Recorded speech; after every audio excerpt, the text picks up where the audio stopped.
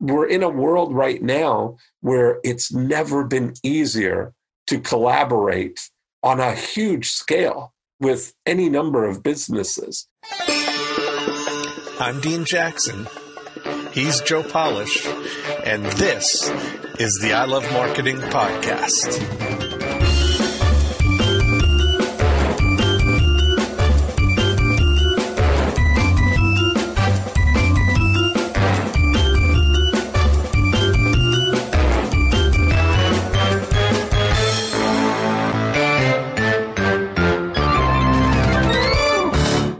Ready to reignite your business? Sit on the Target Market Masterclass with Joe and Dean in today's episode of the I Love Marketing podcast.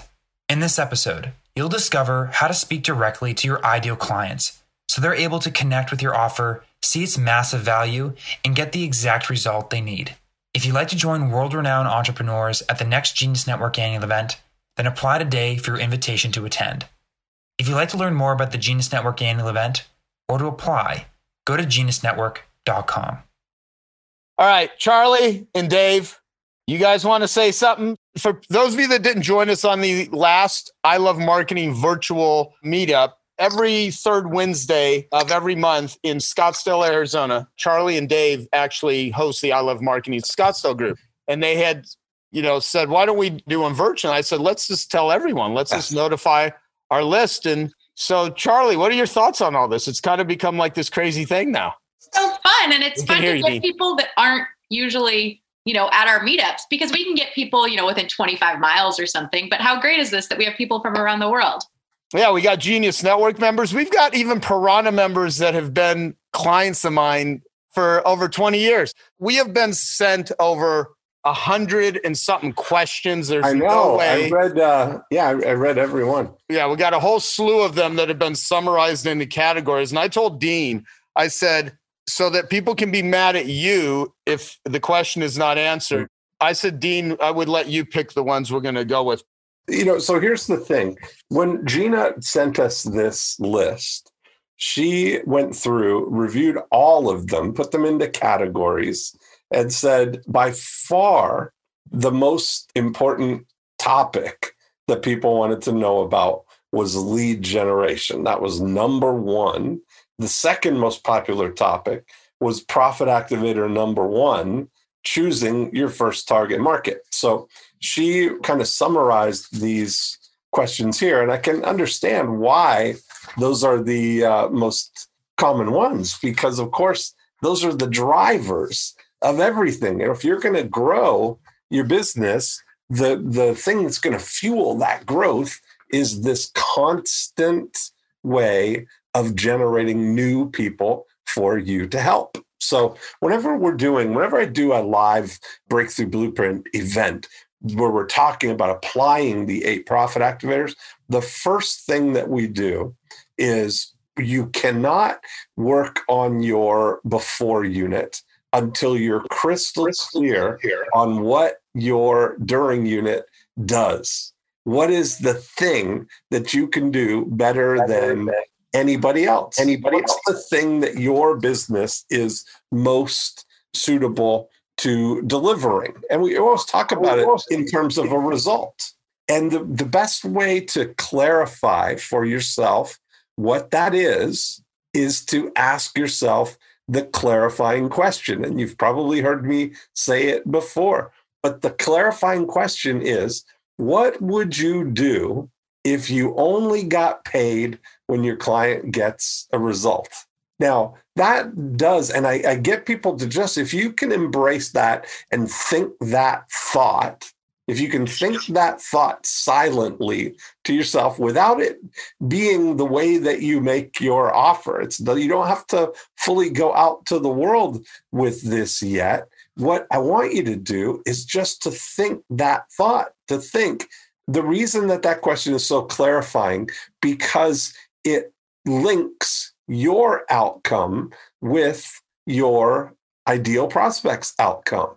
And if we're doing the thing that if you're saying, I'm only going to get paid when I get the result for somebody, it makes you feel like you are only going to do something that you know 100% that you're able to deliver for someone, right? That's what it does. That's why we say it that way for you. Now, the greatest way to segue from that thought, once you figure out what it is that you can deliver for people, then the next thing that you get to do is you get to select the single target audience that you can deliver that result for.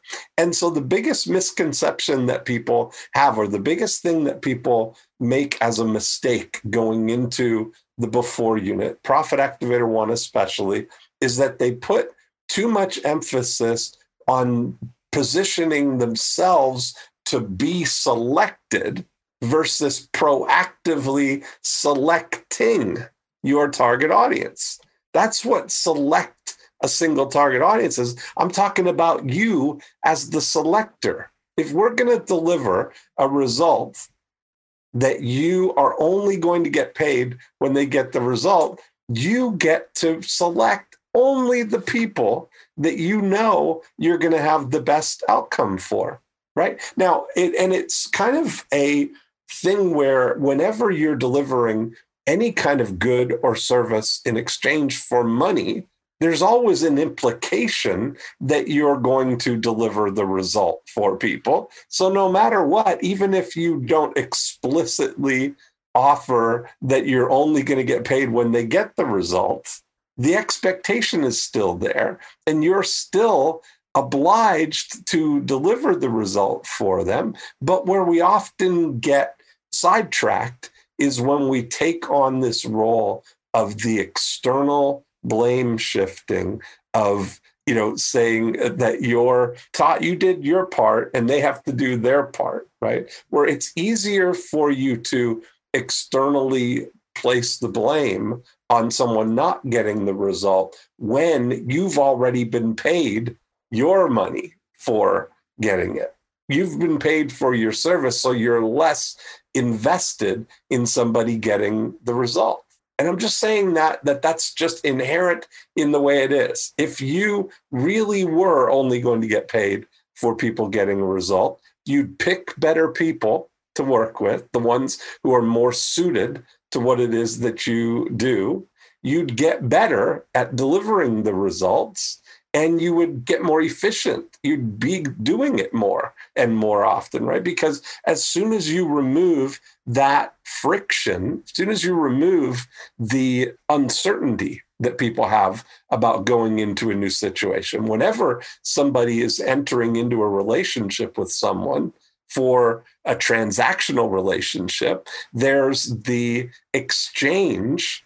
But if they give you the money first, now they're taking the chance on you, right? They're taking the chance that you're going to deliver. And you may go through and do that, but you may take money from people who you would know, if you were betting on getting the result, that it might not be the right person for you, right?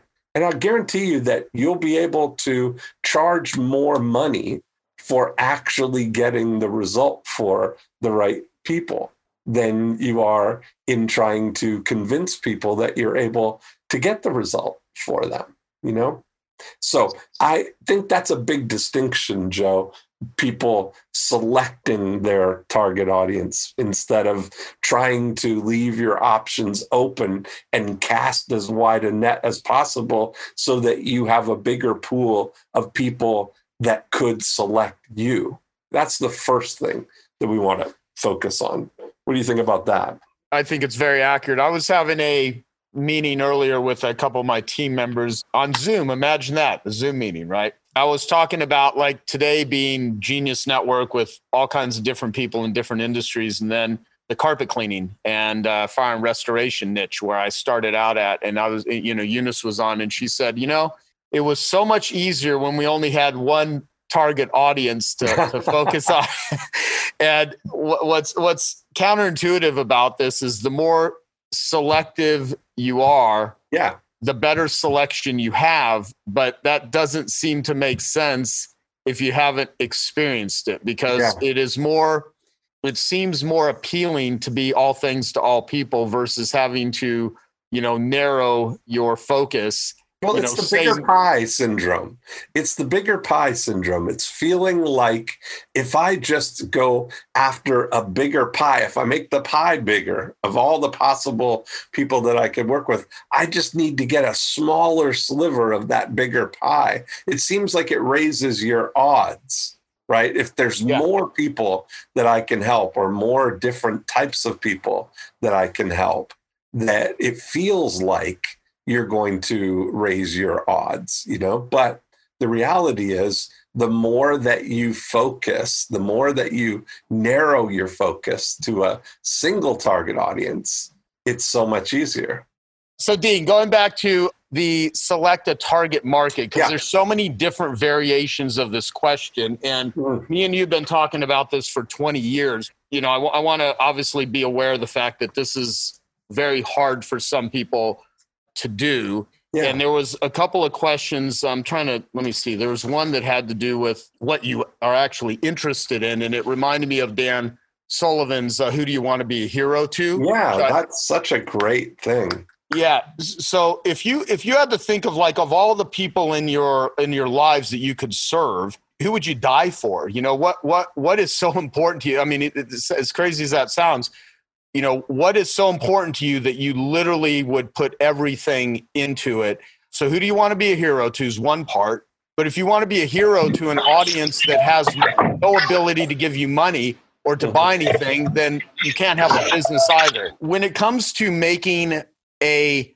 decision on money, selecting a single target market also requires, like Gary Halbert would say, if you have, and this was literally in 1992 in one of his newsletters. I remember this was one of the first Gary Halbert newsletters I read. And so house prices have certainly gone up since then. But he said, if you had a $500,000 house and it's the best house for $500,000, but you're marketing it to someone that can only afford $100,000, it doesn't matter how great your house is. So the people have to be able to afford it. So how do you select a target market that's reachable, identifiable, that you're interested in? Because all of those things are floating around in everyone's head. Because everyone here, if they knew exactly who their people were, everyone's life would be infinitely easier and more profitable. But that's why it's not. I think it should be the people that you can help with the biggest and most important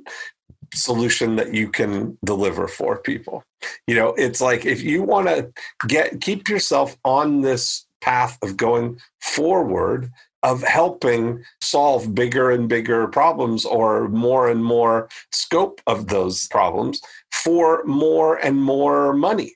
The bigger the part of the result that you're actually able to deliver, there's a higher margin on being able to actually 100% deliver an outcome for someone. That's really the thing. A lot of times people are doing things that only get somebody part of the way there, and they're not helping them get all the way to the actual result.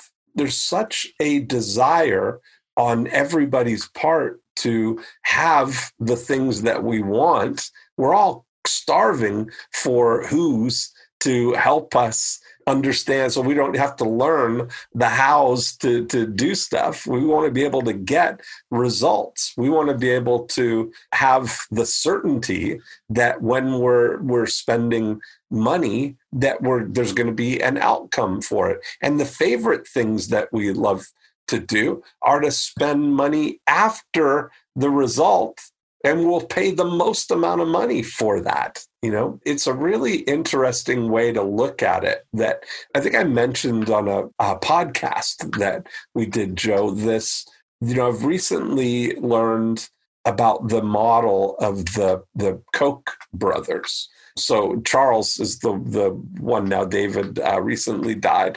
But what was really amazing about what they did and his approach to business was very profound.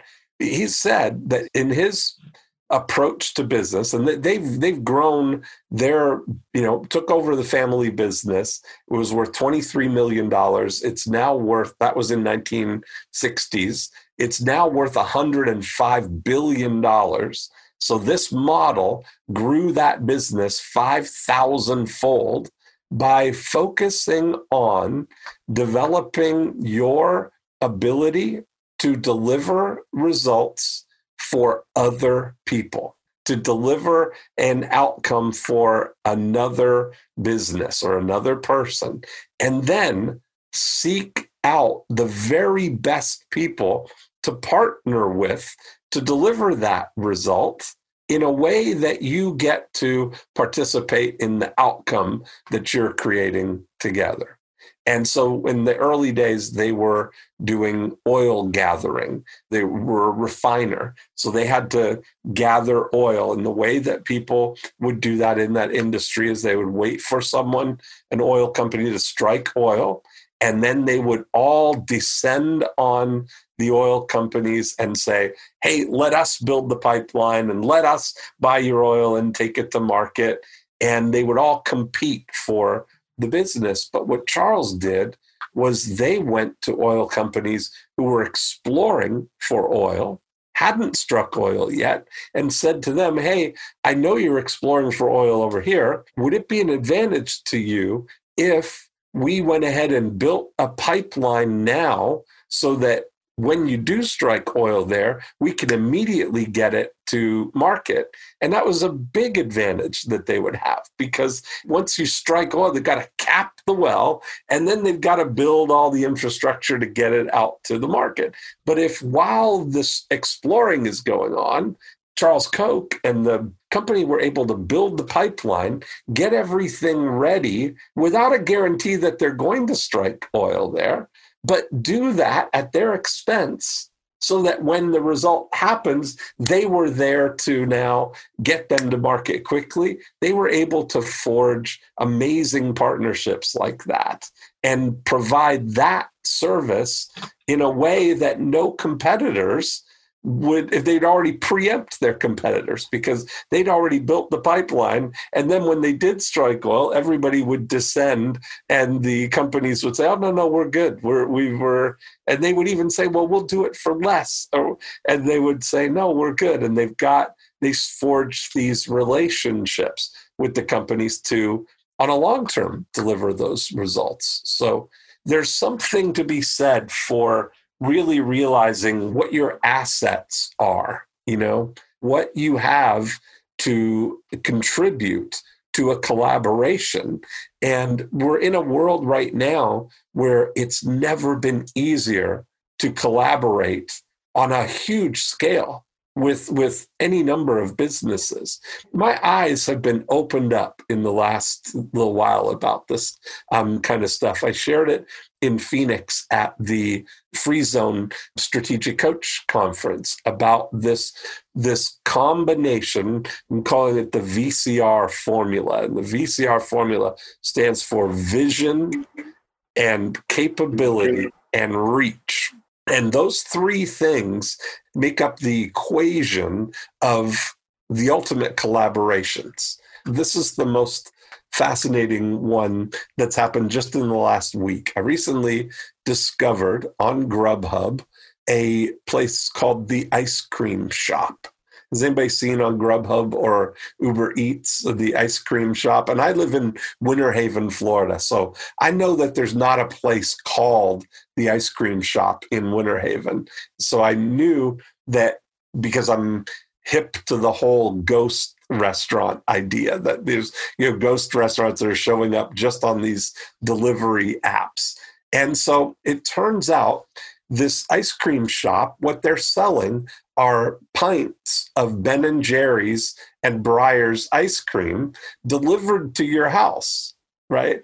And I started researching it and looking into it and found out that this is a brainchild of some executive at Unilever that owns Ben & Jerry's and Breyer's ice cream.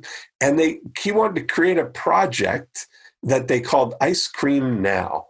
And it all started from asking the question, a vision question, right? The V in your VCR, a vision question of how could we deliver ice cream to people at home? but without it melting, without all the setting up an infrastructure for it.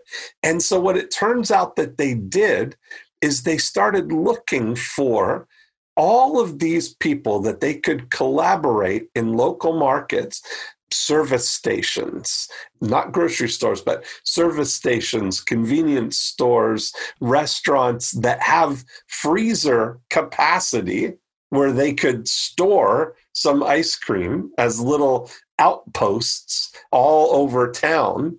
And instead of having one location in Winter Haven where you could only deliver in a small little radius before the ice cream started melting, they may have 12 different locations that they stock the ice cream in these freezers at service stations, convenience stores, whatever. And then they dispatch the Uber Eats or the Grubhub driver from the closest one to your house. So it's never more than 5 minutes away from where they pick up the ice cream to where they're bringing it to you. So it stays frozen. And that idea of the vision and the capability of getting the outposts on board with them and the reach of Uber Eats and Grubhub and the online Postmates, the food delivery services, that combination has added hundreds of millions of dollars to Unilever from that one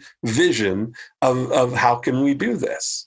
And it's so amazing, when you start to really think about how can you partner, collaborate with other people who have complementary or other parts of the equation for you to deliver a result called ice cream within 5 minutes, Well, yeah, it is about creating a result, right? Yes. So I think that the essence of what people are asking about this selecting a single target market is the fear of, I want people to pick me, right? And I think that the big distinction is what we're talking about in Profit Activator 1 is you selecting who you want to attract. I see Kenny McCarthy right here. I'm looking at one of those things. How are you, Kenny? Kenny McCarthy lives up north of Boston, and Kenny has chosen a target audience of oceanfront home owners for who he wanted to attract. We had this whole conversation about who would you like to attract? What's the most expensive things? And it's oceanfront homes. So we started years ago. Welcome. Good. We'll talk to Kenny. Why not get the story from Kenny? Here we go. Kenny, how long has it been since we wrote on the back of the napkin the oceanfront plan? The first one was probably reaching up to my bulletin board here because I have one of them laminated. A laminated napkin. A laminated napkin from Starbucks. Okay. I love it. I love it. Look at this. I have a couple of them. I have a bag too that we did it on the back of because Dean has always said to me when we sat and had coffee, "So Kenny, what do you want?" And I'd say, "I want to make more money." And he'd say, "No. What do you really want?" What? And it would finally come down to me saying, "I want to make more money and help more people in less time." And that's so he would say, "Okay, so let's look at what's working and just double it." Yes. So that's always an easy way. That was the easy way. Yeah. And it started out with creating a list, finding that target, finding the waterfront people that I wanted to market and work with. I wanted to meet these people, pick them. So I had to drive around. It might be 15 years ago now. So it's a long time. Wow. It's 12 or 14 anyways. Yeah. And I drove around and took hours and addresses and wrote down addresses, and some of it I pulled off of maps and just started marketing to them. And we've done rather well, Dean. Thank you. Yeah, there's the thing, right? That this is the greatest thing when you select a target market that has got legs. Like oceanfront homes are always going to be the premium thing on Cape Ann. Doesn't get any better than the oceanfront homes. Right? They're not going anywhere. No. The oceanfront homes that are on there, and there's only 1,000 of them. Right. It's a definite commodity. Yeah, it's 1,000 oceanfront homes on Cape Ann, and having that list and then sticking to a consistent plan of, we follow exactly the profit activators of the before unit here. Select your target market, oceanfront homeowners. We mail them a postcard offering them the May 2020 report on Cape Ann oceanfront house prices, to which people respond for the report. And then every month, Kenny mails them the Get Top Dollar newsletter and the report on all the activity of the oceanfront homes on Cape Ann. And he gets people, it sometimes takes years for people to call. This is a great patience thing, because one of my favorite stories is the gentleman, Chester, I believe was the Chester Lawson, chased you down. Yeah. So I had been mailing to Chester Lawson for 3, 4, 5 years every month, sending him a postcard. Sent him a postcard once, and then he responded and kept sending him the report. And I thought I would try and fix the system that Dean had coached me on, and so I decided to purge people that I hadn't heard from. Why bother? It's they're never going to call me. So I purged several people, and Chester was one of them. Although Chester hadn't really raised his hand yet. I got a voicemail, and I forwarded the voicemail to Dean, and I hear Kenny, this is Chet Lawson. You've been sending me those postcards forever. I haven't heard from you. I had to call somebody from Remax and somebody from 2 or 3 other. No, I'm with Sotheby's. Okay. It's time to sell that goddamn beach house, Kenny, up there in Gloucester. Give me a call. It's Chester Lawson. So that was 6 years maybe after he got the first postcard. Isn't that amazing? I know. Yeah. I love that. And I talked to him last week. I called him last week just to say hi. Yeah. So they had 2 beach houses, didn't they? Next door to each other, yeah. That's perfect. By the way, Kenny, what's the deal with the ceiling fan above your head that doesn't have any fans or whatever attached to it? You're the second person. I did a virtual listing appointment the other day with a guy from Texas, and he said, by the way, we put blades on our fans. Yeah. Okay, I want you to take a look at that piece of equipment over there. Can you see that? Yeah.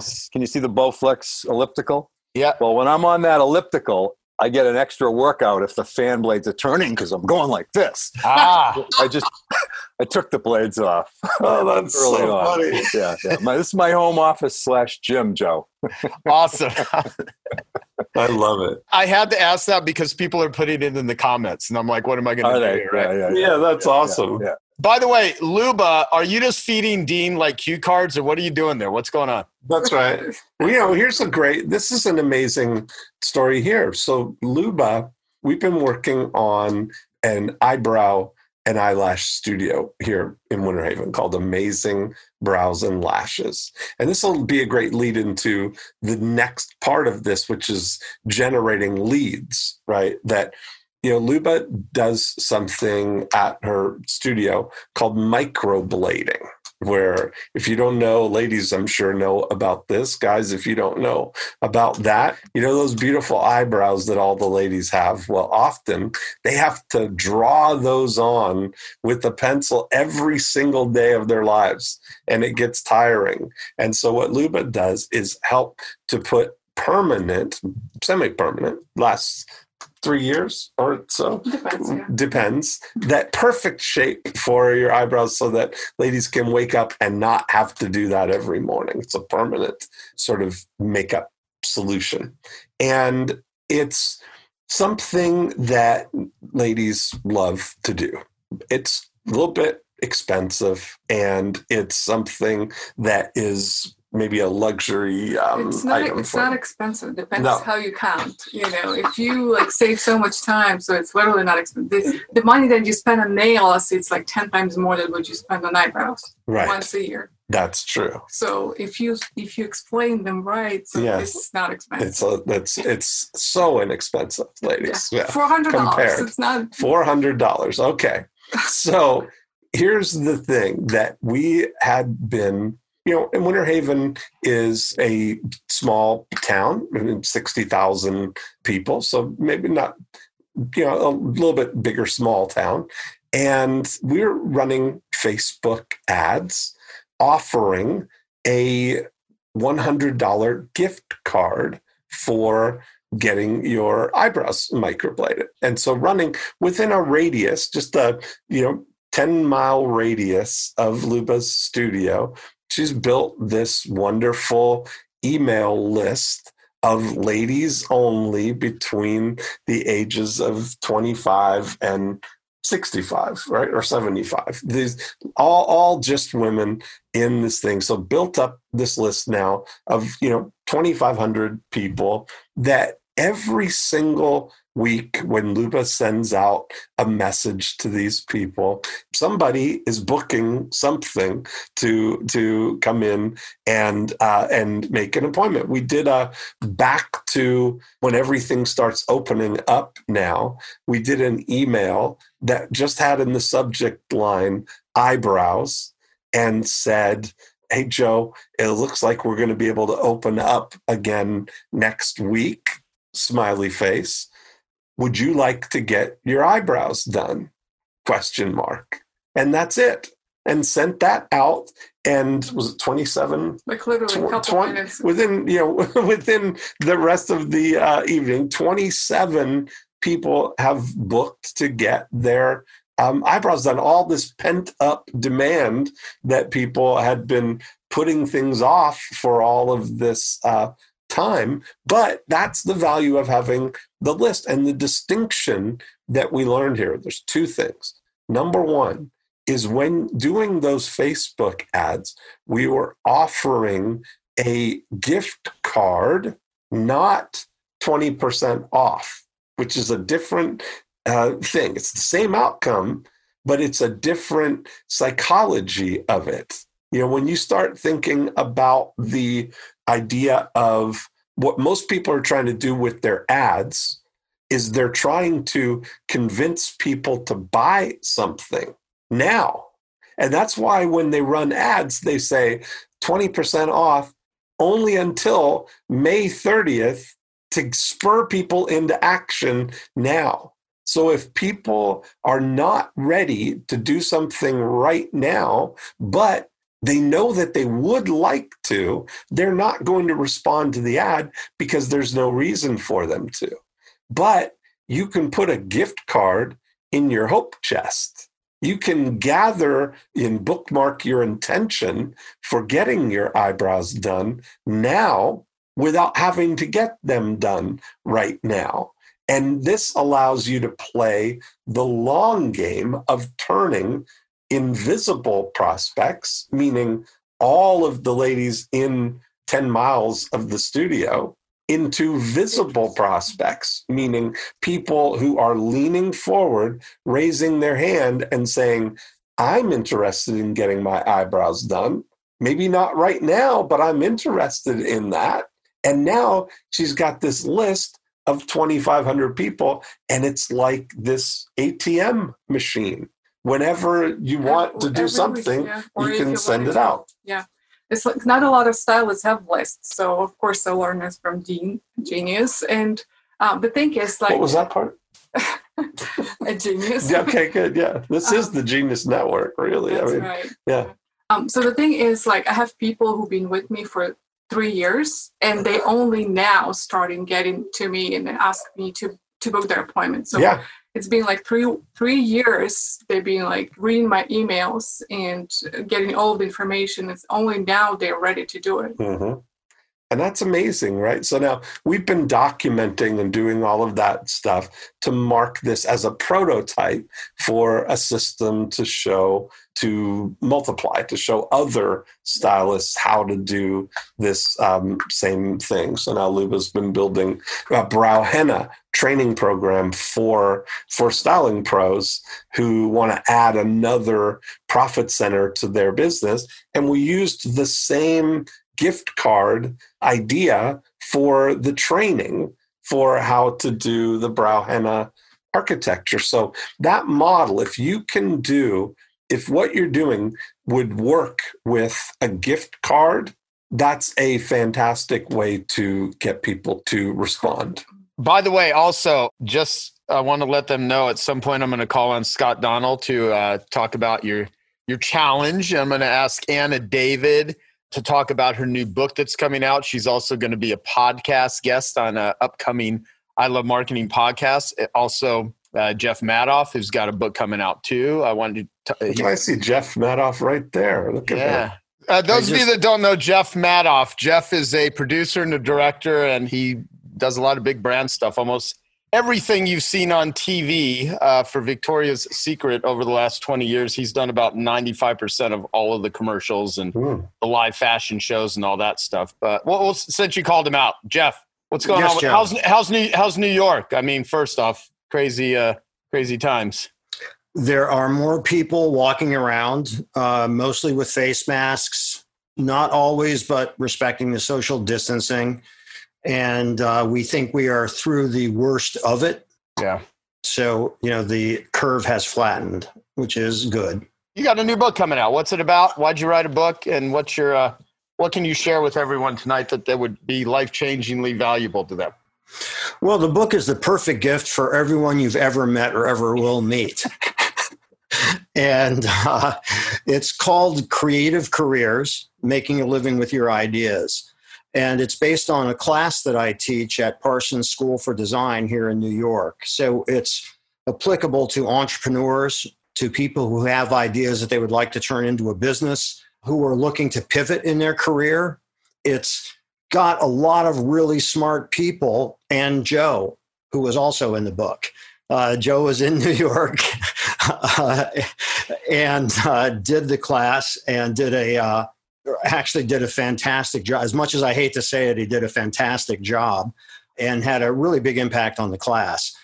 And so it's a book where you get to hear, it's like being in a meeting like this, where you get to hear from a lot of really smart people who have been through a lot of the challenges and obstacles that entrepreneurs go through, and really good insights into how to build your business, how to build your brand, and how to move forward. And the book is launching on June 16th. And anyone who is interested in it, please go to Amazon. I can post the link. And if you buy it, if you find it interesting, and you can read parts of the book up there, please leave a review, unless you hate it, and then keep that to yourself. But if you do love it, please leave a review, because that can really help. I believe it delivers a tremendous amount of value to the reader. And I've gotten some advanced reviews, which have been very gratifying. And I'll be doing a podcast with Joe and Dan Sullivan, which I'm very excited about, especially the Dan Sullivan part. It's great. Me and Jeff have known each other for like over 20 years now. And yeah, just the shit talking just never ends. Jeff and I did a really great interview that's on I Love Marketing video. We actually did it at his studio in New York. Let's ask Anna David. Let's ask Anna, because Anna is also, I think I have a copy back here. So Anna's written, I don't know, a ton of books, but she's a New York Times bestselling author. She's a brilliant writer. She's a co-author with me. She literally is the one that did all the work here, even though this is the Miracle Morning for Addiction Recovery with, see where it says Hal Elrod, Joe, it says Anna David and Joe Polish. You really should say Anna David, because she put the most work into writing this book. I was just literally talking and she put it into words. It's a great book. It really is an amazing book on addiction recovery, because that's, of course, my passion project. And Anna's first book was called Party Girl, which is a New York Times bestseller. Anna, you have a really cool book coming out. We're going to have you as a guest on I Love Marketing probably in a couple of weeks. So tell people about it, because I think what the subject matter is really applicable to a lot of people right now, because there's a lot of messes going on in people's lives. So, Anna. Okay, thank you. The book is called Make Your Mess Your Memoir, and it's a new genre that I'm coining called a bizwar. So it's 10 chapters of memoir and 4 chapters of business. Basically, my messy life, how I went from just being a girl who did a lot of cocaine to being the first person the Today Show called when they had a story about addiction, because I wrote a book about it. that book, Party Girl. And so basically my philosophy about it was, I love reading memoirs, except I don't learn enough. I love reading business books, except I get bored because there's not enough story. So I said, what if there could be a combination of both? Let's try it. So yes, Make Your Mess Your Memoir. It's coming out July 1st. And Joe really is into it because I have a chapter about him. Because truly what I learned from Joe was basically I had all these books and I was kind of broke. And then I got a mentor.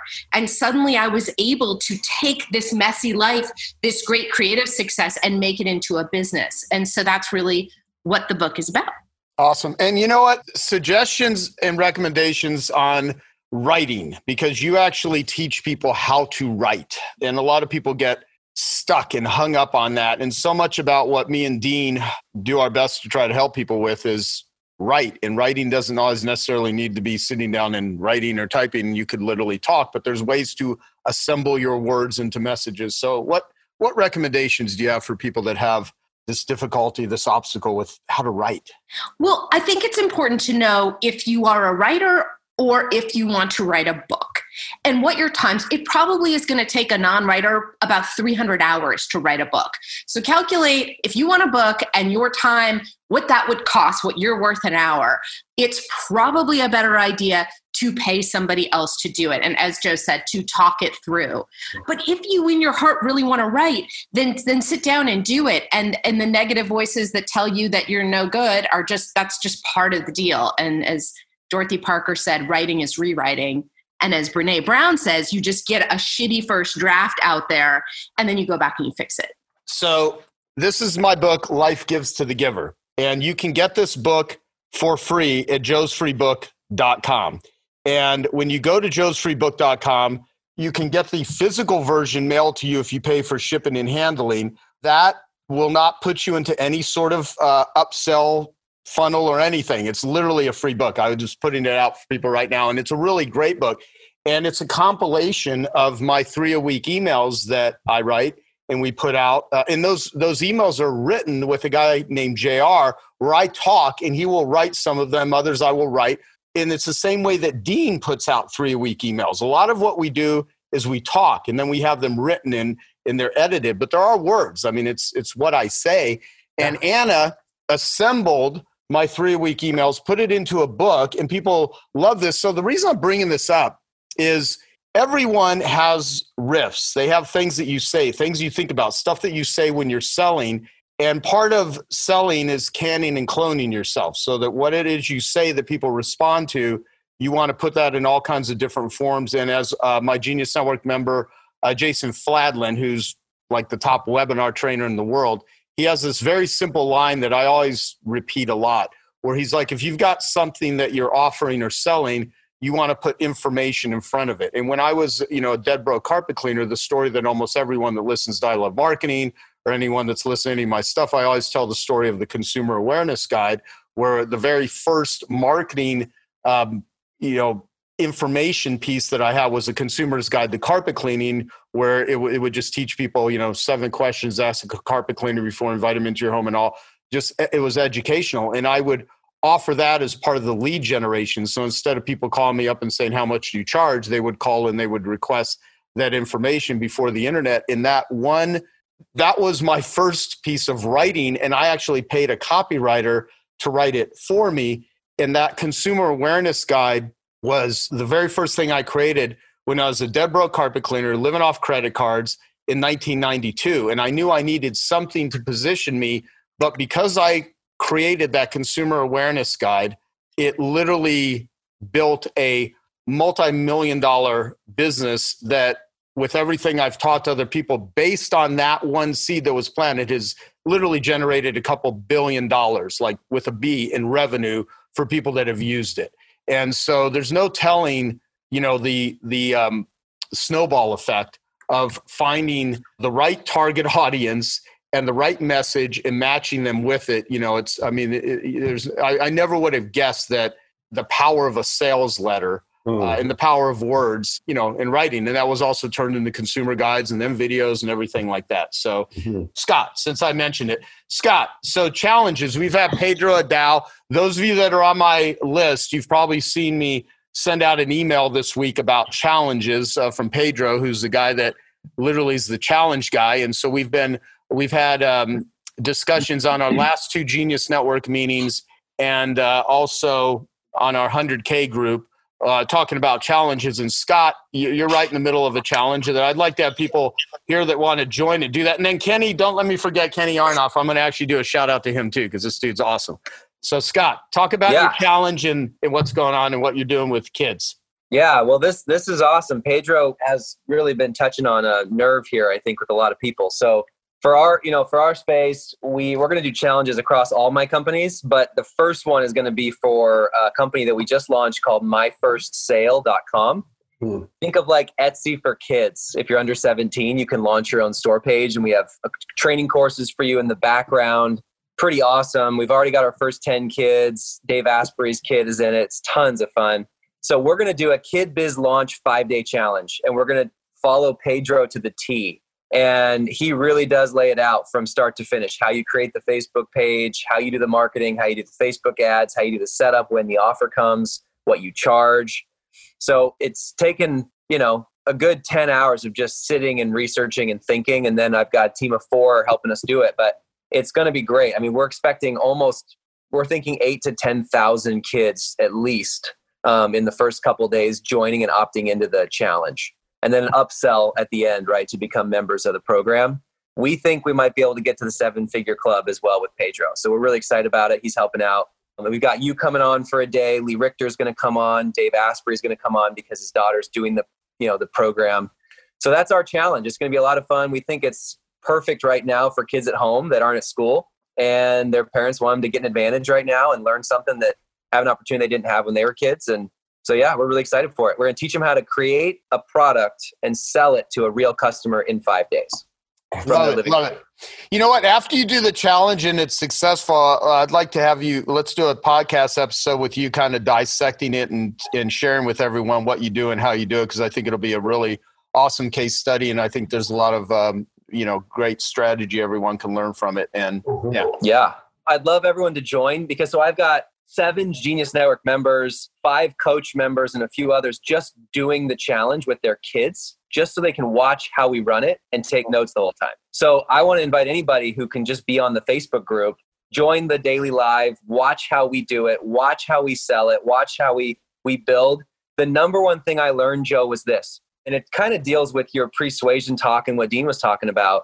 With your niche, you need to overcome their obstacles to buying before you can even expect them to have a chance to buy. Does that make sense? Yeah. So we're not just going to do content for our 5 days for these kids and their families. We're going to focus on overcoming misbeliefs and objections that they have to not wanting to launch their own business, their actual real business from their living room. Things like they're too young. They don't have anything to give the world. How do I have the skills to do this as an 8-year-old, right? Or parents that don't think they have enough time or resources to teach their kids this. So we want to overcome those misguided beliefs so that the next logical step is for them to move on with us. Does that make sense? That's the number one thing I've learned. Rather than just giving a bunch of content and a bunch of tips and a bunch of lessons and homework so that they go off and do something on their own, you want to overcome their unbelief or their issues, their obstacles, so that then they can move forward and actually be served. What's the URL for people? Well, right now they can go to myfirstsale.com and just put in their information if they want to join. We're going to send everyone an email when we launch it, but it's going to be kidbizlaunch.com is going to be that challenge. You don't want to link them together. You want to have a separate challenge that's a standalone. Then they can opt in 80% of the way through the challenge to our business. Let me see if I can do this, Kenny. Kenny Arnoff, who I've done an I Love Marketing podcast with. I met him through my good buddy, John Butcher. Here's Kenny's book, Sex, Drums, and Rock and Roll. So, Kenny, I mean, you're literally considered, I think, the top drummer in the world, if not one of them. But I think you're actually considered the top drummer. I mean, you've played for – give everyone a quick bio of everyone you freaking played for. It's like such an endless amount of famous rock stars. How you doing, Joe? I'm doing great, man. How you doing? I'm good. I mean, I actually could make this because all my tours got postponed. Wow. Oh, shit. I'm good, though. I'm good. You know, when people go, the woe is me, oh, God, how are you doing, Kenny? I'm like, if you're asking me how I'm doing, you don't know me because I'm always good. The cup isn't half full. The cup isn't half empty. It's always full. And I always go to just hard work and accomplishing stuff, and it makes me feel good. So I'm doing great. I'm actually overwhelmed with a lot of work. Not as much money coming in right now, but I'm building all, this studio I'm in right now was, I saw the writing on the wall when people stopped buying CDs, and I was on 3 that sold 40 million. Now think about the record label making 85 cents on the dollar. That was a lot of money coming in for the labels to invest in other bands. When that went away, it was all about touring. Now the COVID-19 has knocked that off the table. But I'm now focusing on, I'm already doing tons of sessions for the last 15 years in my studio, but now I'm going to take my virtual speaking business, or my speaking business, into a virtual business from my studio. So that's kind of what I'm working on. But to answer your question, yeah, Rolling Stone called me top 100 drummers of all time. I'm on 300 million records sold. So, and it's just from hard work. I played with everybody. I mean, the thing that makes me a little bit different is that a lot of times you become a rock and roll or a drummer in a band, and that's great. And then you get somebody who becomes a session drummer, and that's a whole nother world. And I became big in both, but then it got crazier where you get labeled usually as, oh, he's a rock drummer, he's a country drummer. And I somehow managed to do everything from Johnny Cash, my first big gig was John Mellencamp, 17 years. But, the Elton Johns, the Bob Dylans, the Rod Stewarts, the Santanas. I played with Sting, Paul McCartney. But then I also did Johnny Cash, Willie Nelson, Chris Christopherson, Waylon Jennings, Little Richard, Jerry Lee Lewis recently. And then I broke into Tony Iommi from Sabbath, the Smashing Pumpkins tour in 98. Then all the girls, Avril Lavigne, Alanis Morissette, and Celine Dion, and Melissa Etheridge. And then B.B. King, Ray Charles I played with twice.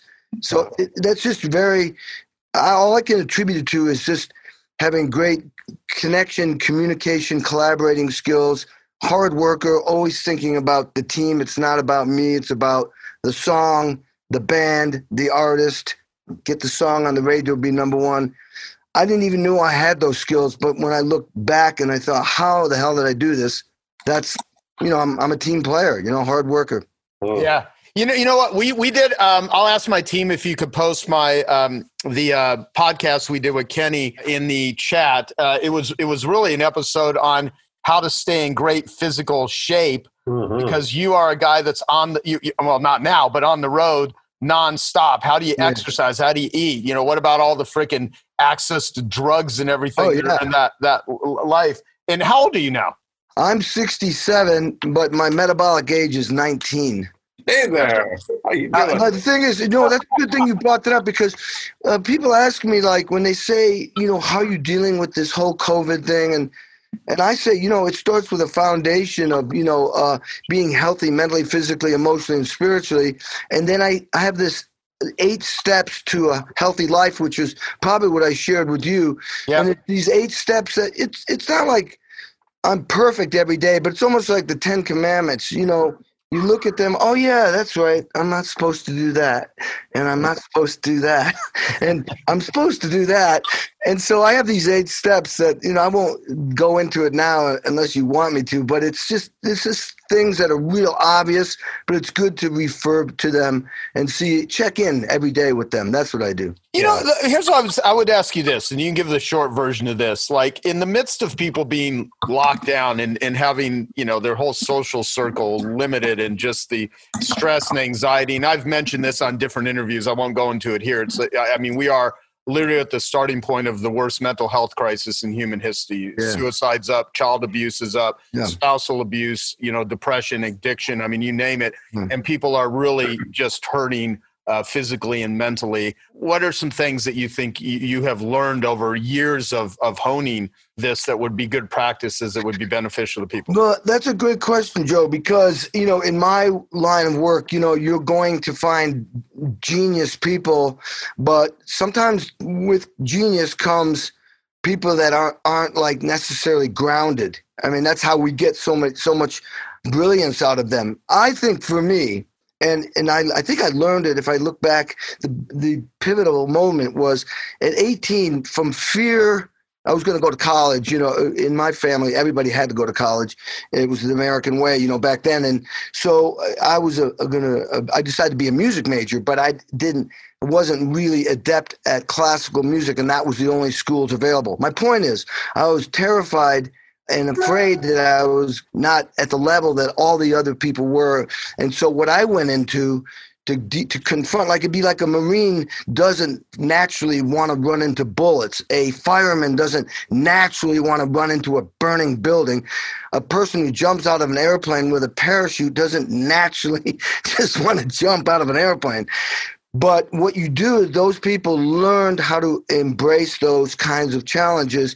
And the way I embraced my fears was by just hard work. And the point I'm trying to get to is from hard work, you feel gratitude that you've accomplished something. And it became a way for me to feel good, grounded, more self-validation as opposed to looking for validation. And that, without even knowing it, became like kind of the go-to way for me to keep myself centered, where I'm not saying I was party free, but I always, because it meant so much for me to do a great job, if I partied too much and I saw I wasn't doing a good job, the job was more important and my self-worth was more important than getting fucked up to the level where you are not performing at the ability you should be. And I think the hard work taught me that. And as soon as this COVID thing happened, easy peasy. I'm just spending, 18 hours a day working my butt off, and learning about all kinds of new stuff. And, I'm doing maybe 6 podcasts a week. Interesting enough, I almost said enough already. And then I realized, well, I could reach more people doing everybody else's podcast than if I had a podcast. So I went, you know what I mean? Yeah. And anyway, so hard work as the thing that's grounded me and kept me, through my life, been able to deal with obstacles. And there's a lot of mental illness and, out there, especially in my business. No, totally. I mean, I'll tell you one thing of being in recovery with 12 steps, you learn a lot about powerlessness. And in moments like this, I think it's actually served me quite well. One thing I want to say, Jeff Madoff, looking at my screen, is right next to you. Jeff, I think you should have Kenny speak whenever you can actually do classes back at the new school. He would be an amazing presenter and you guys would totally hit it off because both you and Jeff work out like crazy, which is awesome. Kenny, I was listening to you talk and I was actually thinking that, Joe. So thanks for suggesting it. Especially, where are you based, Kenny? Well, I'm in studio, basically Los Angeles, but, I'd love to come and do your class in New York City. That would be cool. And if we are still doing it virtually, I could do it virtually too. I'm set up for it. I have I'm set up now. Trust me. I did, Metal International. You guys know that organization? I just did one for 240 people around the world and got the sound is impeccable. It's weird. Zoom is a little bit weird. I don't know. It just seems like it's too granular, but I'm working on that. But I'd love to do it anytime. Well, thank you. And my guess is we know a lot of people in common. Probably. Aside from Joe. We know a lot of people in common. So we'll get over that obstacle and then talk about the other people we know in common. Right. Just get me out of the way and then you can get some. Wow. You guys got some action going on between you. We've known each other for 25 years. He is one of the kindest and most generous people I've ever met. And if I ever stopped giving him shit, he wouldn't recognize who I was, and I wouldn't recognize who he is. Well, you should do? I think if you really want to be the brother, you should shave your head like me and Joe, and then the three of us. I'm just getting there gradually. I'm just getting there gradually. That's right. I was going to say. Thank you, Dean. let me demonstrate what I typically do. So Okay, Kenny Arnoff, meet Jeff Madoff. You guys are looking at each other right here. Boom. And the text is now sent. You have each other's text messages. So boom, there you go. Thanks, Joe. I do that. I've done that 10,000 times, and that's how I know and connect so many people. Sometimes it's just as simple as just doing that. But you got to be selective in who you do it. You got to actually know the people well enough before you connect them. And a lot of times people, I think the funniest thing, Dean interviewed me on the Magic Rapport Formula. We did that episode one, the first year we started I Love Marketing, which was that's 10 years ago. Yeah. And, once I started doing all these trips to Necker Island with Richard Branson, everyone and their brother, oh, I've got this important thing. Can you send this message to Richard Branson? And it was like, are you kidding me? Like, I don't even know who the hell you are. And you've like, oh yeah, let me just send a message to Richard. He's waiting for your message. And so part of it is I went through the whole process of how do you actually determine, how to connect people, how to build rapport with people, that sort of stuff. And that's been surprisingly a useful episode that people have always, said over the years. That's been very helpful. So if you ever want to listen to that one. All right. So Dean, give us some ninja stuff on lead generation. So here's the thing. Okay. So that's a big distinction here, that a lot of the questions that these things that we're talking about right now, like you look at it, there's, 1, 2, 3, 4, 5, 6, 7, 8, 9, 10, 12, 13 or 14 people ask some format of this question of what's the way, how do I generate consistent leads for my business? And here's the big thing is to realize that there's a hard line that we draw between Profit Activator 2 and Profit Activator 3. Profit Activator 2 is about using direct response to compel your prospects to raise their hand. That's all we're looking to do. We're looking to turn an invisible prospect into a visible prospect. Then in Profit Activator 3, we're educating and motivating people so that when it's time, when they're ready, that we're able in Profit Activator 4 to make them an offer. I think it was Scott that said, people have to be convinced of everything before they'll ever take advantage of an offer that you give to them. And you can't do that in an ad. That's the big frustration that I see people running into, is how do you stop trying to convince people in your ad and just focus on turning the invisible prospects visible. So when you look at the microblade solution that I was talking about, using a gift card, when you are looking for someone who has an intention on doing something that you can't buy a list of them. And this is a key distinction. If you can understand whether your prospects are visible prospects or invisible prospects. So when we talked about Kenny McCarthy choosing oceanfront homes as a target audience, oceanfront homeowners are visible prospects. You can see them. There's 1,000 homes on Cape Ann that are on the ocean, and you can identify who those 1,000 people are. If your target audience is chiropractors, you can get a list of chiropractors in a specific area. They're visible prospects. What you can't get a list of is somebody who's interested in getting their eyebrows microbladed, or for a chiropractor, somebody who just twisted their back. You can't buy a list of people who are in back pain, so you have to create one, right? You have to say, I want the people in this area. So you go where they are. We know what we do know about Luba's prospects for microblading is that they're women and they're between the ages of 25 and 65. That's really what we're looking for, right? So we can select that audience as the target selection in Facebook ads so that you can show ads directly to those people.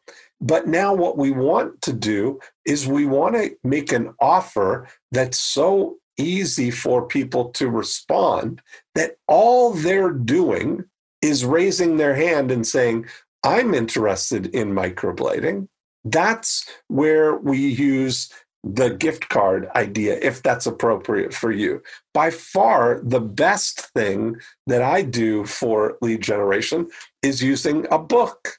A book is the best lead generator for invisible prospects that I've ever used, because there's multiple reasons for it. But number one is that we still, as a society, value books.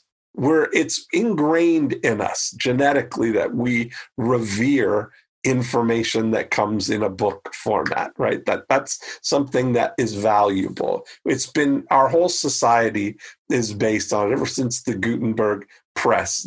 People have collected books, they save them. Try and get somebody to throw away a book. It's a sin to throw away a book. We keep these books in hallowed halls that we go and gather in hushed tones just to be in their presence, right? And so we put a lot of emphasis on this, on the value of a book. Now, there's a book right there, How to Sell Your North Shore Home, that when you title your book something that would telegraph to you that somebody is interested in a particular topic. If you have a book called Stop Your Divorce, what do you think anybody who downloaded that book would be interested in doing? Stopping their divorce, right? Now, if they're raising their hand saying, oh, I'd like that book about that they would be somebody who would be a great prospect for your divorce counseling service if you have one in your During unit, if that's what you do, to have people get a book, educate them and motivate them about your approach to doing it, demonstrate all the different people that you've helped save their marriage and stop their divorce, and then make them an offer to talk to you one-on-one to get help with their situation. And that's a magic formula. When you start looking at whatever, if you can pick a title for a book that telegraphs immediately that somebody is your ideal target audience, you've done the best thing you can do for your Profit Activator 2, for your lead generation, is you're building a list of people who have expressed an interest in whatever it is ultimately that you do, so that you can nurture a relationship with them over time. Now, in Profit Activator 3, the thing that you've got to realize is that not everybody is ready to do something right now. And it's okay if they're not, because over the long term, there's going to be a lot of them that are going to do something. If you've got a book title that indicates that they've got a desire for something, the odds of them doing that, something in that category over the next 2 years are very high, like 50% high, that anybody who inquires about anything, there's about a 50% chance that they're going to do that thing over the next 2 years. Now, whether they do it with you or not is up to you for nurturing the relationship with them and being there when it's now, which is one of the only 2 time frames there are. There's only now and not now. And it doesn't matter if it's not now. It doesn't matter whether or not now is next week, next month, next year. All that matters is that when it is now, that you're there and they know what to do. This is where in Profit Activator 3, we establish a brand. And of course, I've developed a new acronym for brand, which is a buying reflex affecting now decisions. That's what a brand is. We want to establish in people's minds a buying reflex to choose you when it's time for them to make a decision. That's what we're really looking at, and it's been that's a pretty amazing, reframe when you start thinking about it like that, because no matter what, that's how Coca-Cola has done it better than anybody else.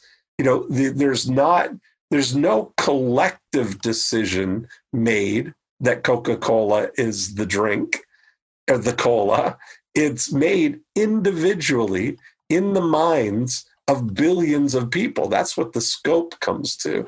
But billions of individuals have been branded in that when somebody says to them, what would you like to drink? That the answer is, I'll have a Coke.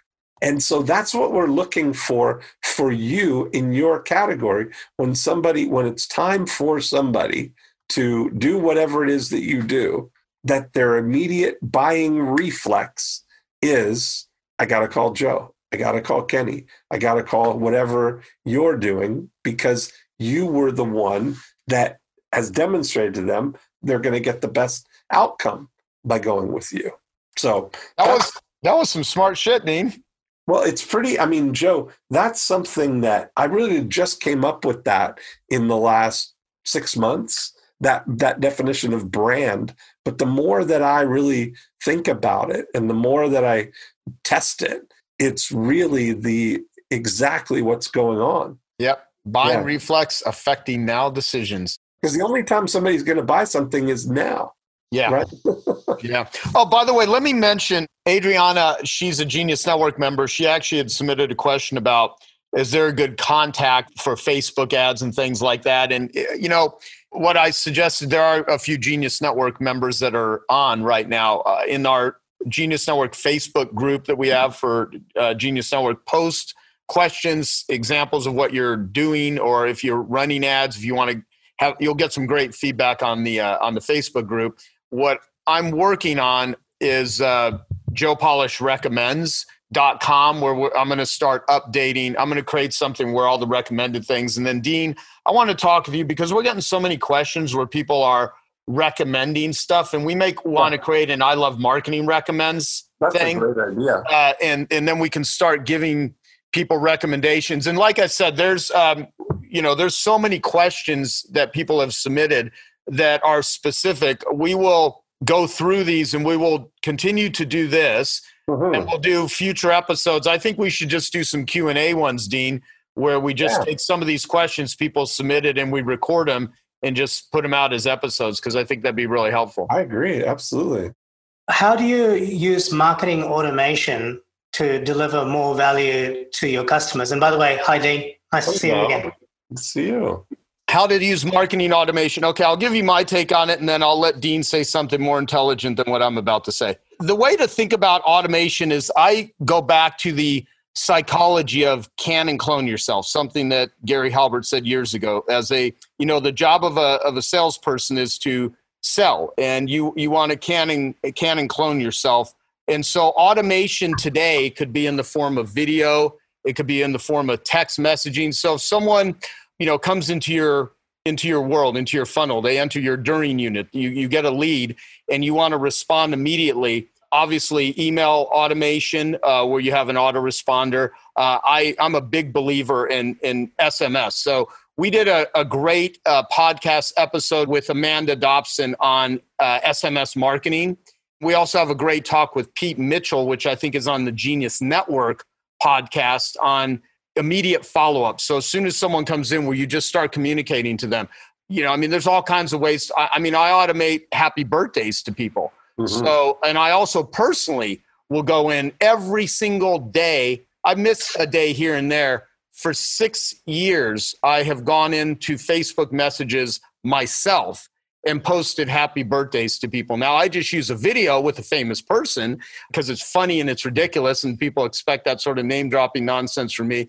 But there's all kinds of ways that you can replicate and automate it, even the use of free recorded messages, videos, things like that. So that's how I would think about what is someone need to hear that you can automate that will, it takes a lot more effort to create momentum than to maintain momentum. So I think of automation as what is the continual communication and dripping on someone that allows you to do it. But in terms of sophisticated ways to, there's people on the line that are way better at the technology than I am. But Dean, what would you say to that? I think the way, automation is easy in terms of the technology. We could use autoresponders and things like that. What's more important is to contextualize the follow-up, to simplify it and make it easier, right? When you switch your mindset to, rather than trying to juggle timing, where you're trying to time the market, you're trying to, if somebody, jump on somebody right away and see if they say 6 months that you're going to determine that you'll follow up with them in 3 months, and trying to juggle everybody's timeline, trying to guess when they're going to do it. I found it's just so much simpler to realize that what we're looking for are 5-star prospects, people who are willing to engage in a dialogue, friendly, cooperative, know what they want, they're ready to get it, and they'd like us to help them. That when we know that that's what we're looking for, it's easy when you take yourself off the hook for trying to skillfully convert a lead. There's nothing you're doing to convert somebody into a 5-star prospect or create a 5-star prospect. The very best thing you can do is just take a mindset that you're looking to discover the 5-star prospects, because they either are or are not a 5-star prospect. Right. And nothing that you're going to do or say that's going to flip that around, right? So it's best if you can make your first wave of communicating with people just to see if they're willing to engage in a dialogue and friendly and cooperative, and do they know what they want. But what most people do when they're trying to convert leads is they come from the bottom and they start out with, here's what you should buy, and you should buy it now because you're going to get the lowest price right now, but I'm going to take this away at midnight. And if you don't buy by midnight, you're going to pay more. And you're trying to convince people to buy now, which is like an uphill thing. And it's a very top-down approach. And, Dean, I just want to say you have such profound but simple ideas. And I don't mean simple as in simplistic, but they're profound. And by the way, thank you so much for sharing them on the podcast as well. It's been really popular. So thank you. And that really helps. Thank you. Awesome. No, look, I'm happy to say this. I personally, Dean is one of the smartest, most brilliant people that I know. And he's really fucking lazy. So it requires a guy like me with a lot of ambition to drag his ass into things like this, pull smart things out of him, and then hopefully we both look good. So I think we're both needed, because he could always... Well, it's your turn next, Joe. I need to get you on next. I've been working on you for some time now. You know what I've been doing? This is an interesting thing. I wish I could be on every freaking pot. I get between, on a low end, 10 to 50 requests a week to be interviewed or be on podcasts and stuff. And I have a hard time saying no to stuff, which gets me into all the traps that, my life consists of. I talked about this at my annual event last year. Like everything that I've had in my life, I've clawed my way into every opportunity, and I've had to claw my way out of every mess that I've gotten myself into by overcommitting myself and stuff. And one of the things that I've been doing for people that have been requesting episodes and stuff, and this has been working actually quite well. I said, look, if you'll give a donation or if you'll raise money for Genius Recovery Foundation, then I'm kind of putting those to the top of the list. And then, of course, my Genius Network members. Is Mike Aguilera on here? Yeah, this freaking dude, it just had me on his thing, and we raised several $1,000s for Genius Recovery Foundation just because, Mike, is giving donations and stuff. And by the way, Mike, we have a great podcast episode. Everyone's got to listen to it because he's the guy, I credit him all the time, where I asked him, what do you do when you have so many books, so many seminars, so many things that you can pay attention to? How do you manage it all? Because everyone here has more podcasts, more books, more courses than you physically have time by a factor of 1,000 to ever go through in a lifetime. And I asked Mike, how do you manage it all? And he says, well, I just ask myself what needs solved. What do I need solved in my life right now? And that's where I actually, that's how I decide what I'm going to listen to, what I'm going to read. And I've been using that ever since. But Mike, you want to say anything smart before we end our podcast? Or you want to give more money to Genius Recovery just because I called you out? Actually, I do want to give. I've been telling everybody about Genius Recovery for more than just because you're passionate about it, Joe. I think the COVID thing is a terrible thing, but I think the unspoken things that we're not speaking about are more terrible. Mental illness and a lot of these things, I think people have to pay attention to. That's the real consequence. Joe, I got a question for you and Dean, and I don't know if it's okay to ask. It's what I chatted you a little bit before. Can I talk about that a minute? Sure. So I think what everybody needs to think about in marketing and business and sales and operation is we've been waiting so much for the world to go back. My question is, what if it goes back and then we end up in reverse again? I've been sharing with people and they might think I'm crazy, but I'm calling it COVID 2.0. And I think it's like that thing, if you don't improve something, you should improve, shame on you or whatever. But like, I don't know, it's like going to be really shame on you as business owners and entrepreneurs on here. You really got to be prepared for a couple things. And one of them is, if we end up in September, we're going to end up in the octagon, everybody. I just feel it coming. And I sold a $32 million business a couple of years ago, and I own a really big business now. And you guys just got to be prepared for this. And that's why when you guys ask, like, who has a question, I'm like, there's always a question, even if Dean, the question is, what question should I be asking you to tonight? Right? Yeah. Never waste the time of really, really smart people. So my question for you two tonight is, if you were to guide anybody, if there was a COVID 2.0, what would be the first three things both of you would think about to be ready for it? You actually got me thinking that I'm going to do an impact filter on that exact question. So an impact filter is a tool that Dan Sullivan created. And if you want to, me and Dean, I think we've done an episode on I Love Marketing about an impact filter. And also did an episode on 10xtalk.com with Dan, and I filled out an impact filter with my team to kind of prepare us when this started on March 13th. And it was really helpful. And that episode has helped people prepare their companies for the start of this pandemic.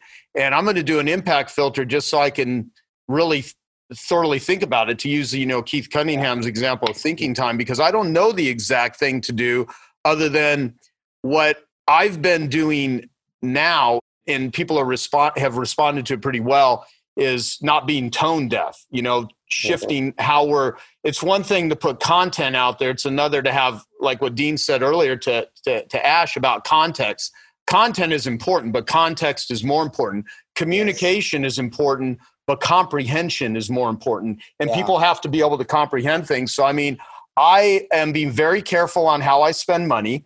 There's these KPIs that Keith Cunningham has written out and sent to me that I've put and made publicly available on geniusnetworkinsights.com. It's what to do with your money, your team, your company in order to prepare for what's going on right now. I'm going to go and read it myself again and just, thank you, Joe. I've been doing everything I can just to be very careful with my money, nurturing as best we can our existing clients, and not, just really protecting the asset. And also, the number one asset that everyone has to protect is yourself. Where I've noticed myself, I've had some crazy health, like I had oral surgery a week ago. And Mike, this because I sent you the video. Yeah. And it's quite horrible. If you guys want to it's a good way to end this episode tonight. I could just play that and everyone will just get the hell off the computer. Mm-hmm. But, just taking care of yourself physically, mentally, getting sleep, rest, and some things that I've actually had a hard time with, even though I preach this and talk about it. The stress level and all the people that I'm talking with that are struggling with addiction. So staying connected, first and foremost, it's one thing about your business, but the second is just you as a human, staying healthy. So my thing is, I think I would say that. But in terms of business, Dean, what would be your response to that? Absolutely. That's a great question, Mike. That part of the thing is just observe what just happened. You've got a response opportunity whenever something's happening. But once you realize that it's happening, you've got to be decisive. and not wallow in wishing that things were different or hoping that they're going to be different, but to deal with what's absolutely the reality of the situation. I remember March 13th, I was sitting here in my home, and I had, this is the spring, I usually do my world tour where I do my Breakthrough Blueprint events, where I'm going from Orlando, Toronto, London, Amsterdam, and then ending the summer in Australia, right? So 5 live events between March and July 4th. And I knew immediately, as soon as Donald Trump put a block on international travel coming this way, that we were going to be in for something very different. That this was not just like something in China that they need to block off and blow over. So I knew live events off the table. I've got to find a way to adapt to this. I really started thinking about what's the essence of this? What can we do, right? Don't worry about what we can't do. I can't go live. I can't travel to London, can't go to Amsterdam, can't have people from Europe or Canada come to me. And so I immediately, literally 15 minutes after Donald Trump announced on the TV that it was shut off, I had this room where I am in motion, immediately created this Zoom studio. I made the decision that I was going to do virtual events because I had experienced Zoom and knew that we could do this board. The events that I do have, 10 to 12 people.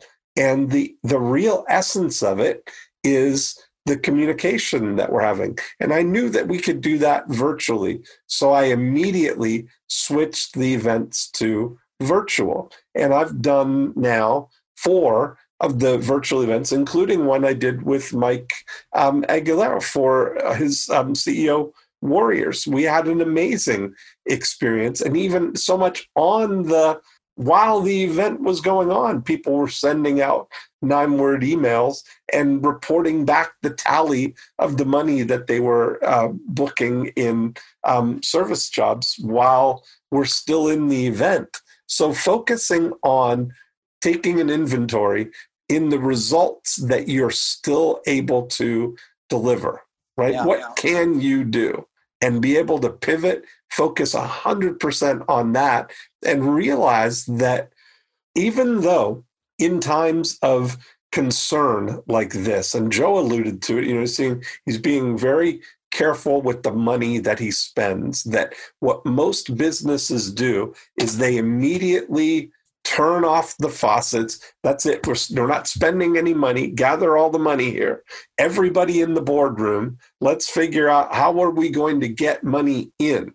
That's what everybody's focused on. The first job, stop spending money, then focus on bringing money in. But our business model, the traditional sales business model, is really about approaching companies through the purchasing department. We're trying to go to the purchasing department and get a purchase order to deliver some good or service or benefit or result for them in the future based on them paying us to do it. And remember, we started out this podcast, this Zoom meeting, by focusing on what would you do if you only got paid if they get the result first. Yeah. Now, the thing is, if you can and you have the ability to approach those same companies, not through the purchasing department, but if you can go around back to the receiving dock, the receiving dock is wide open and anxious for people to bring them business, bring them money into their business. So if you can reframe whatever it is that you're doing to offer a solution that's going to end up with money coming into their receiving dock, you're going to be met with open arms. that's really what's going to happen. So that's how I would focus on it. I had a couple of thoughts about this over the last couple of weeks, because I'm sure, like a lot of smart people here, one of the biggest things you could do is reflect on your own actions. And I was thinking like something that Joe does, like Genius Network. If you look at that as when you're around smart people, if you treated it as almost an insurance policy, because that's really what you have. Like, no one ran out during this and canceled their car insurance, because if something goes wrong, you want to tap into the solution that can help you. And I was thinking into the future, I said, you know what? If I could rewind time, the thing I would have did was I would have ran a simulation through a scenario like this, and shame on me for not. I should have known better. Who knew it was a pandemic? Everyone else seemed, to know in 2019, the government ran all their scenarios, but we didn't run a business scenario. Lesson learned. Now what I'm going to do over the next couple of weeks, once I get through some events, is reach out to a lot of smart people I know and say, you know what, we better go into a think tank now and say, what if it comes back with a vengeance in September, October, shuts everything down, shuts down the Walmart, shuts down even the big protected places. What if that all happened? What would we do then? What would you have to change now? So if the whole world had closed up, you would just sit here and go, oh, I'm protected financially, mentally, relationship-wise, health-wise. And I think that, I don't know, Joe, if that would be something you'd be interested, or you and Dean getting on. I was talking to Jay Abraham this morning about it a little bit, about my thoughts about, like, is everybody going to go to the beach and be delusional that we're through it? And guess what? If we're wrong, we're all going to be so much more prepared. Mm-hmm. And if we're right, we're also going to be prepared. So there's some of my thoughts. And I think the impact filter is a smart thing to run it through. Mm-hmm. Yeah. Andre Norman, if you guys don't know Andre, he does a lot of work with me in Genius Recovery. He's the one that got Stedman Graham. He's good friends with Stedman, who's Oprah's partner. We put that actually out as we haven't even promoted it really, other than to our list. You can watch the interview on YouTube. Andre spent 14 years in maximum security prison and 2 years in solitary confinement. He got out 20 years ago, went to Harvard, became part of the social justice program. Now he speaks at schools, runs a prison in North Carolina, an amazing guy doing wonderful stuff in the world. And he gave some really good suggestions, because he's like, I spent 2 years in solitary confinement. I had to figure out how to make friends with a cockroach. There was no iPad, no books, nothing. And it was very interesting hearing his perspective on how to deal with stress and isolation. And so it's on geniusnetworkinsights.com. If you have any friends or business owners that are struggling, we cover all kinds of stuff that I've just put up there for free. And so we're going to continue to do this. Did everyone enjoy this tonight? I did. Cool. Awesome. The thing I learned from Dan Sullivan, there's 5 ways you get paid in life. The first is money. You get rewarded financially. Second is people appreciate you. Third, they utilize you. So we like it when people utilize our ideas. The fourth is they refer you. So we're all for referrals. And the fifth way you get paid is it enhances you as a person. So one of the reasons that, money to me is I am a capitalist. Money, I want to make money. If I'm going to run a business, you have to. You couldn't employ people or do stuff without money. But my number one criteria is, does it enhance me first? Do people utilize me second, appreciate me third, refer me fourth, and reward me financially fifth? And that's the way you get paid. So there's all kinds of benefits of doing this. So to you and your loved ones, we wish you all a wonderful evening. Stay safe. Take good care of yourself. And that's it for now. Yo, Joe. Dean. Yeah. Oh, Andre. There Shit. I didn't know. Okay. Andre. You're melting away. What's going on? Yo, Dean. What are we going to do about my weight? Yeah. What are we going to do about your weight? I hardly recognize you. All right. So, Andre, before we go, you literally spent 2 years in solitary confinement. When people are stressed out or freaked out, what should or could they do? Because you've had to endure stuff that I could not even fathom. So what do you recommend for everyone? I literally spent 2.5 years, 24 hours a day, locked in a basement with no lights. And that was the greatest 2.5 years of my life once I stopped running for myself. And I was able to keep the space and all the noise out and make a plan. I've always been, since I was born, go, go, go, go, go, whether it was trauma with the family, drama in the streets, drama in the courts. And I never had a moment to actually sit still. You go all day. Dean goes all day. Everybody here goes all day. This is actually, for me, like the second time. But when I was in solitary confinement, it was the first time I had no worries, no concerns, no nothing. I sat still. I was able to make a plan on where I wanted to go and what I wanted to be. I went from maximum security prison in a basement to the White House, to Harvard, to London Business School, to Genius Network. So this all came from that solitude of being by myself, not running and finding distractions, and actually focusing on me and being true to myself. I was homeless. I was undereducated. I was a criminal. I can tell you, I got a chance to just tell myself the truth about everything. And the stuff I had was just stuff. I told myself the truth about everything, came clean to myself. Then I started building from who I was, not who I projected to be. So there's a lot of people who've made themselves successful, call themselves great, say they're the best, whatever, and they might even be, but I went back to the baseline of telling myself the truth, which I had never done, then sitting down and devising a plan, and then finding a way to go forward. Well, you know what? I'm trying to see if I got a copy of Andre's book. Talk about your book real quick. Oh, you got it right there. Here's my book. 2 years ago at the annual event, Cameron Herold and John Rulin had reached out to Tucker Max because they both know me. They know Tucker. We're at the annual event in Scottsdale, and Cameron went up to Tucker and said, "You got to tell his story." I try to hire like tons of people to tell my story. My life is complicated. I'm complicated, and it just wasn't happening. And Tucker said, "Okay, agree to do my story." And the scribe method, book in a box method is a beast. And I came to Tucker with like a 400-page manuscript that I wrote in prison. And he said, "Andre, how many books have you written?" I said, "None." He said, "Let me do this. Take that thing that you have that you don't know anything about and put it to the side and let me do what I do."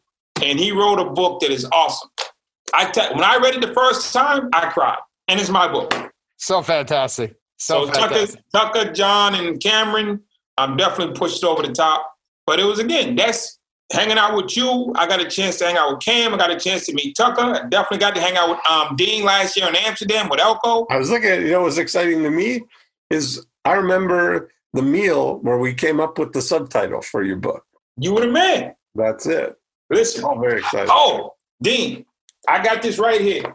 It says Breakthrough Blueprint with Dean Jackson and Elko, Amsterdam, July 4th through 6th, 2019. That's great. This is the book. It's literally sitting here on my desk. You see that? There you go. All the notes and everything you and Elko told me, they're right here in this book. I love it. I love it.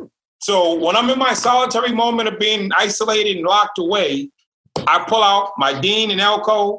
I pull out the rest of the troops, and I get a plan. That's awesome. I get a plan. You know what? This has been a great meeting. So yeah, it has been. That was a great way to wrap this up. So awesome. Thanks, Andre. And again, to all of you, be well, be safe, and we'll be in touch and talk to you next time. Don't miss another episode of I Love Marketing. Subscribe today at ilovemarketing.com/subscribe. If you'd like to access the video, show notes, resources, or the exercise to help you take action on what was discussed, please visit ilovemarketing.com/373.